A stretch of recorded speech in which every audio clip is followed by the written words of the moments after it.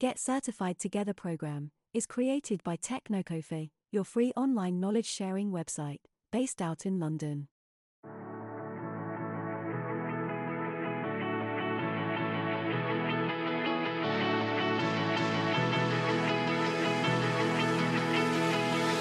Is duly checked.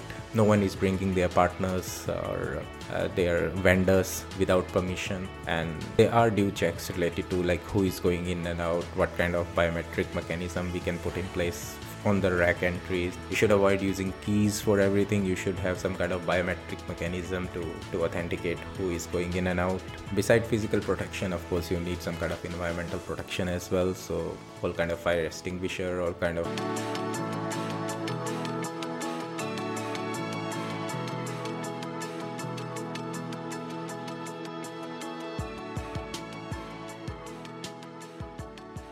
At Parker, our purpose is simple. We want to make the world a better place by working more efficiently, by using more sustainable practices, by developing better technologies. We keep moving forward.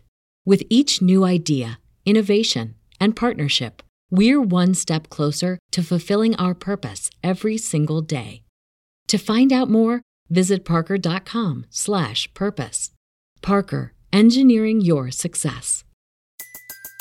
Everybody in your crew identifies as either Big Mac Burger, McNuggets, or McCrispy Sandwich. But you're the Filet-O-Fish Sandwich all day. That crispy fish, that savory tartar sauce, that melty cheese, that pillowy bun. Yeah, you get it. Every time. And if you love the Filet-O-Fish, right now you can catch two of the classics you love for just $6. Limited time only. Price and participation may vary. Cannot be combined with any other offer. Single item at regular price. Ba-da-ba-ba-ba.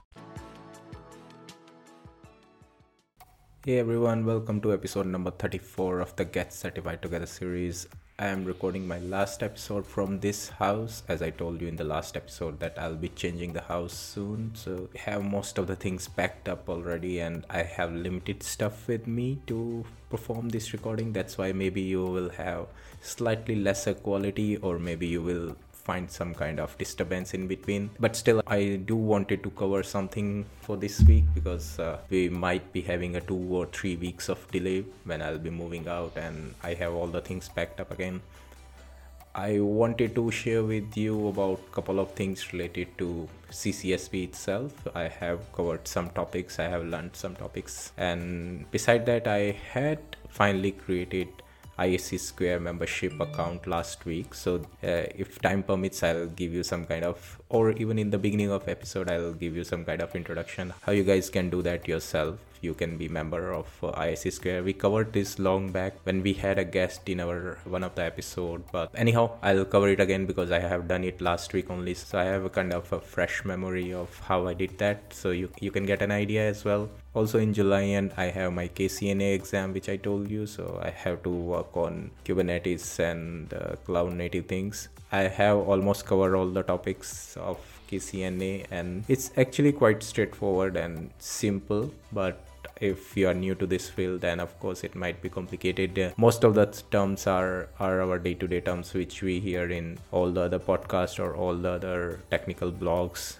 They are already covered, like observability, how you can make sure that your application is resilient and how you can deploy it in kind of like a auto scaling group so you cannot have any kind of disturbance, any kind of downtime when your application is overloaded with the utilization. So most of the things are day-to-day terms which we hear in the similar kind of field if you are working in the similar kind of field. So it's not that complicated, but I will not say it's quite easy till I have given exam because I don't want to be in a situation where I say that this exam is quite straightforward and quite easy and then I fail in it. So just bear with me for another 3 weeks. I'll give that exam and I can give a better idea to you guys if you want to do KCNA associate exam. So that's for the KCNA thing.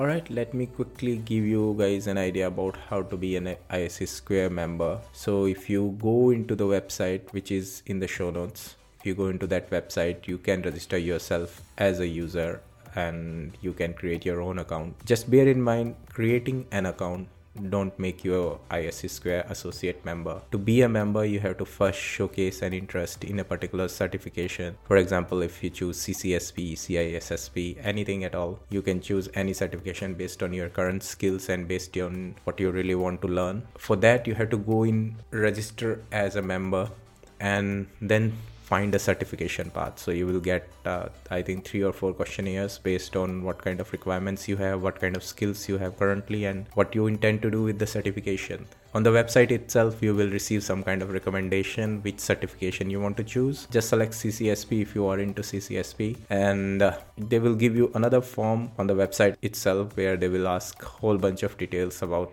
what kind of job you are doing, where you are located at, and are you already a member of ISC Square, all those basic things. And once you fill in everything, you will get a membership ID. So that is actually the actual membership ID. Any kind of certification you will do in future will be associated with that membership ID, and that kind of like a proof which you can show to anyone that I am a member of ISC Square, and based on that membership ID, your future organization or anyone can check what kind of certifications you hold. So that's kind of like your license to show that you are an authenticated guy and you have all the certifications with you. Of course, being a member is not enough. You can be you must be a member of your local chapter as well. So ISC Square have a lot of local chapters, and you can be a member of one of those.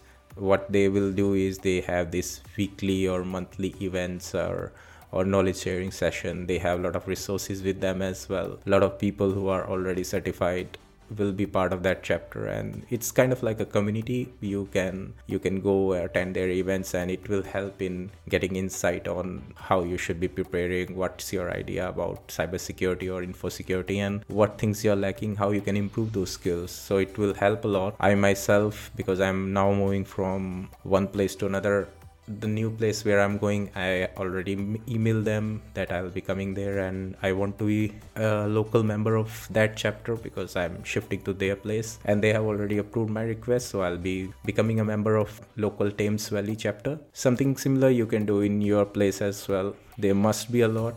ISC Square is kind of like a worldwide organization, so you will be finding something nearby to your place. If not, then anyhow, it's not something like it's kind of mandatory thing, but if it's not there, then I don't think there is any harm. You can continue doing your good part, you can continue doing your learning bit, and all other things will fall into place. So don't worry about like joining or becoming a member of a chapter is kind of like a thing you must be doing. It's not blocking anything from you. If it's there, then it's good to have. If it's not, then it's all right, you can still do it. All right, before moving into the main episode, let's take a quick break, and after the break we'll be having a quick recap of what we did last.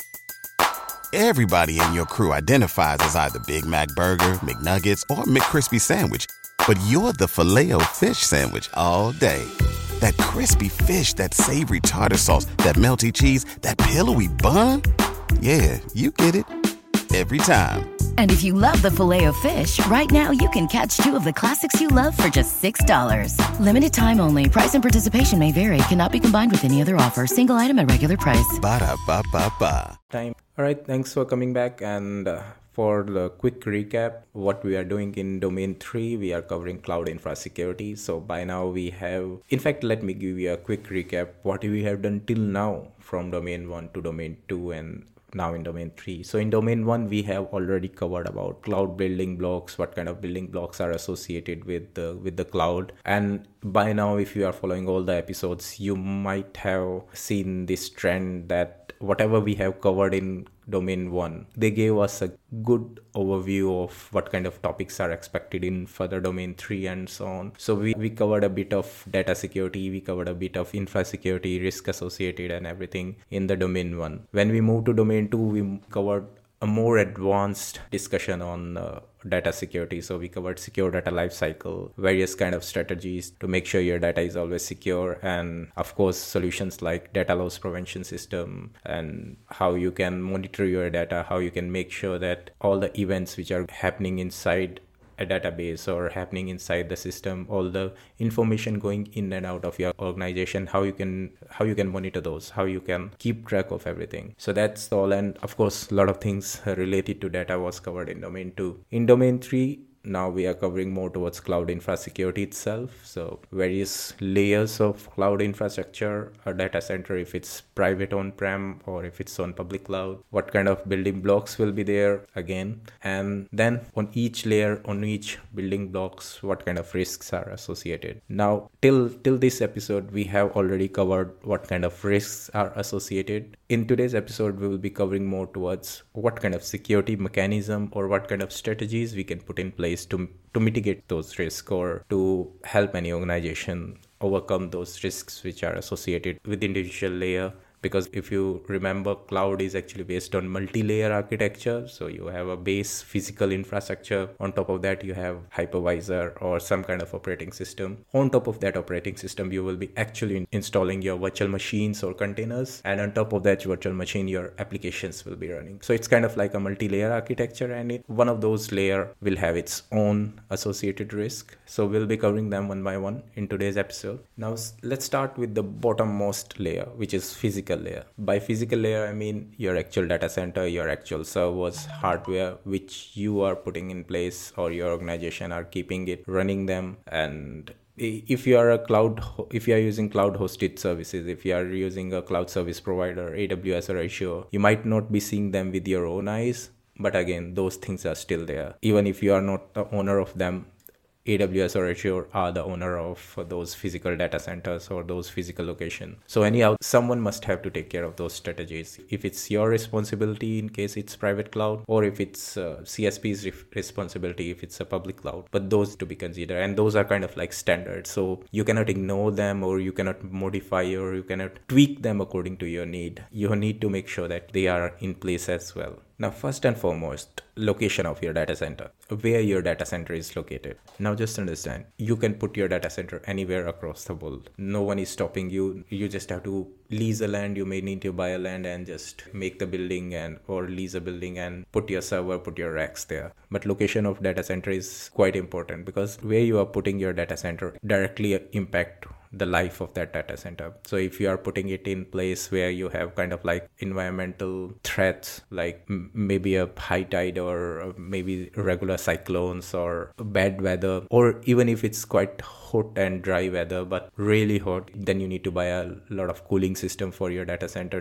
to make those servers up and running. So location of the data center is really important, and of course it's important in terms of creating a standby site as well. Even if you find out a good location and you finally decided to put your data center or put your servers there, you need to then decide on standby location. Now that standby location of course should be geographically far from your actual location. If you are in a smaller country, if in a city itself you want 2 or 3 locations, maybe you have high requirement, maybe some kind of requirement which want you to keep 2 or 3 data centers almost co-located. Still, they must be at least 15 to 20 kilometers apart. Any kind of level of geographical redundancy can only be achieved if you have some distance between the 2 locations. Otherwise, it doesn't make sense of putting another data center in a place where you have already one up and running. So location of data center is really important, and someone must be deciding on all these things. There must be a budget allocated, and there must be a top management sitting and approving all the budgets associated with where those data centers should be located and what kind of investment organization want to put in. Those criteria may be related to what kind of standby system you want to build in. Just remember, we discussed a lot about hot standby, warm or cold standby site. So all of these things drive a lot in terms of they increase the cost if you are going really about like active site, and your organization may or may not have this much amount of money. So of course they might want an active standby site where standby site is just cold. It's there but it's not running, and if something goes wrong, someone have to build that site up, that standby site up as well. So it depends on the budget of the organization as well. But again, you cannot compromise a lot on those things. You cannot really sit and say your management comes up and tell you that because we don't have money, we cannot let you build a standby site. This really doesn't work in that way. even if you have budget constraint, you have to build some kind of strategies you're around that budget, but something should be there, and that something is a standby site on multiple locations, and those locations must be discussed and strategized. You cannot just randomly find a spot on the globe and just build your data center there. Now once that facility is up and running, once you have a building there, then you have already placed all the racks. What kind of things you need then? Of course, the access of the building, because there must be some admins, there must be a particular set of staff who might require access to the building or access to the data center for their day-to-day work. You need to sort out that. You need to ensure that whoever is authorized is duly checked. No one is bringing their partners or their vendors without permission, and there are due checks related to like who is going in and out, what kind of biometric mechanism we can put in place on the rack entries. You should avoid using keys for everything. You should have some kind of biometric mechanism to authenticate who is going in and out. Beside physical protection, of course, you need some kind of environmental protection as well. So all kind of fire extinguisher, all kind of protection related to maybe not having any rodent or anything inside the data center, because of course they can cut the wires. So you have to bar any kind of like food inside your data center. No one should be allowed to go in with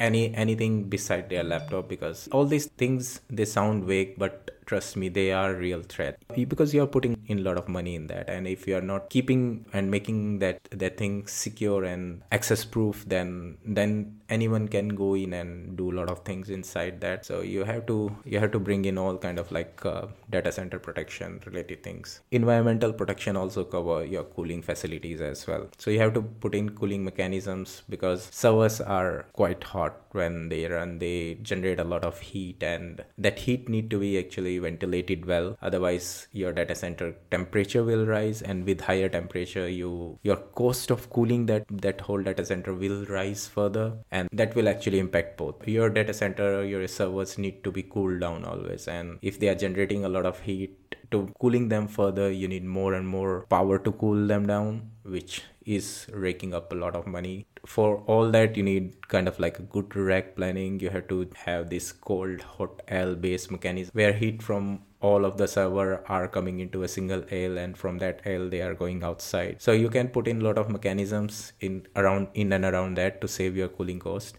But that's the idea. You have to, but that's also again part of environmental protection as well. And finally, regulations are always there. So if what kind of data you're storing on those server make things complicated further. So if you are storing some kind of like HIPAA compliant or PCI DSS data onto your server, then you need more advanced level of security. You might not be getting away with simply using keys or simply using a basic access to the data center, or not keeping a standby site. Each compliance or each regulations, they bring with them for the set of requirements which need to be covered if you are building your own data center. So those things need to be considered as well. What kind of data is stored on those server, what kind of applications will be running on those server. Based on that, things might go more complicated, and as a cloud architect, as a cloud security architect, you have to cover those things. You have to consider those things as well. And just now while discussing about all of these things, you might be thinking that's why people are going towards public cloud, because what you really want is save yourself from the headache of maintaining everything. Now I told you that as an end user, you might not be dealing with all of these things if you're having a public cloud, but AWS or Azure is doing still the same thing. So someone somewhere had to still do those things. Again, I will say the same term, cloud is just another fancy name of data center. It's nothing more than that. What you're doing is just accessing someone else's data center from your internet, and that's it. That's the crux. All right, what you're putting in top of your physical data center. There are a lot of things, but let's cover some of them as part of next layer of security. So hypervisor, we have discussed it again and again. What is hypervisor, what kind of thing it will provide to you, and why it need to be secure, because hypervisor is providing a virtualization layer, so it kind of have capability to talk to each virtual machine which you are building. And a vulnerable hypervisor, a hypervisor with a bug, can lead to multiple scenarios. Someone can traverse from one VM to another VM, or someone can even extract the data from the hypervisor itself, because hypervisor will be storing, or base operating system will be storing some information related to your virtual machine, because it's helping them out, right? It's quite critical component of of any kind of cloud security strategy and need to be taken care of. Only way to fix is just use the most advanced hypervisors, patch it regularly, fix all the bugs, never compromise, never run a vulnerable or old operating system. Another thing which is talked really less but it's quite important is IPAM, which is your IP address allocation management systems. IPAM system actually keep track of what are the IPs which are allocated to different machines in your data center, in your applications. You cannot actually have same IPs allocated to different systems, which can kind of create a bad scenario where traffic will be routed to two different IPs, and then it's not good really for any application or any system owner to have same IP associated with two different systems. So IPAM system need to be there to keep a log of which system is using what IP. And of course, all the things related to identity and access management. So who is accessing, who is having admin rights of logging into your base operating system, even your guest operating system, who have admin rights, who can go in and or SSH in and do any kind of changes into your operating system, who can perform any kind of like activity, any kind of configuration inside that. Those need to be sorted out. Not anyone or everyone is allowed to access into your machine and do any kind of changes. Beside that, those images, those machine or those guest operating system need to be patched again, so they need to be always up to date without any bugs, without any vulnerabilities. If it's there, then regularly scan them and find out more and more vulnerabilities, because it's coming every day. And last but not least is security groups. So what kind of ports and protocols are allowed? Not everything should be going in and out. So if you have built a virtual machine onto your private cloud or even on public cloud, it shouldn't have like complete access of everything outside from internet to inside the machine. You must keep a check on them. Only those ports which are considered secure, for example 443 is considered secure compared to 80, you need to use 443 and only allow 443. Don't allow 80 or don't allow anything at all. Just explicitly allow those ports which should be there. That's kind of strategy which is there in public cloud. It's by default when you create a virtual machine, when you create a EC2 instance, by default everything outbound is allowed. You can access anything from inside, but anything inbound is not allowed. So no one can come into your machine unless you explicitly allow a particular port or a particular IP address or a particular source IP address. And that's the kind of strategy you should be always having. Not everything or anything should be coming inside. You need to consider what kind of ports or protocols are permitted to come in. And finally about data, because again something is being stored there, right? That's why we build that whole architecture. So who owns that data? Who you should be calling if something goes wrong with a particular data? Or what kind of things, what kind of security strategies are in place related to data? So for example, if your data needs encryption, who is doing that encryption? If you are the one who are responsible for encrypting the data, what kind of solution? Then you can decide yourself. You can think over and find the best solution to encrypt and decrypt. But if you are not doing it, if you are not owning that data, and if you're not allowed to encrypt yourself, someone have to do it, right? So you need to get hold of that team or that person, whoever is responsible for that data, and get them understand that it need to be encrypted, and discuss with them what kind of mechanism they are using, give them recommendation, what kind of encryption algorithms are up to date and are used these days, instead of using the one which are already hacked upon. So that ownership plays a key role in case of data security. We have covered a lot of things related to data security in domain 2, so it's not really worth to go everything again. But yeah, if we give kind of like a brief here, then discuss the ownership, who owns that data, and who is putting in place all the security mechanism related to data. All right, we have covered at least 2 layers of security controls or security strategies related to cloud infrastructure, and in further topics we will discuss more about coming layers which are sitting on top of base infrastructure. And of course, we will discuss more on to the other topics of domain 3. Let me know if you are facing any challenges in creating ISC Square membership or getting that membership ID, and then I can help you out. Of course, that membership is free and it's gonna help you guys a lot if you are starting into this field, or if you want to learn more into about cybersecurity and information security, because they share a lot of resources once you be a member. So I strongly suggest you be a member and get that membership ID at least. Yeah, just let me know if there are any issues. Beside that, I might not be recording anything for another 2 weeks, so Everybody in your crew identifies as either Big Mac Burger, McNuggets, or McCrispy Sandwich. But you're the Filet-O-Fish Sandwich all day. That crispy fish, that savory tartar sauce, that melty cheese, that pillowy bun. Yeah, you get it. Every time. And if you love the Filet-O-Fish, right now you can catch two of the classics you love for just $6. Limited time only. Price and participation may vary. Cannot be combined with any other offer. Single item at regular price. Ba-da-ba-ba-ba. Another 2 or 3 weeks. If not, then just don't stop your studies and keep on learning new things about cloud security. I, of course, even if not recording, I'll be studying few things related to KCNA and, of course, next topic of CCSP. So we'll meet after 3 weeks and I'll give you guys how KCNA went. See you. Bye. Goodbye and good luck. Thank you for listening to Get Certified Together. If you loved our content, then please like and subscribe from your favorite podcast platform so you don't miss the notification for our next episodes and announcements.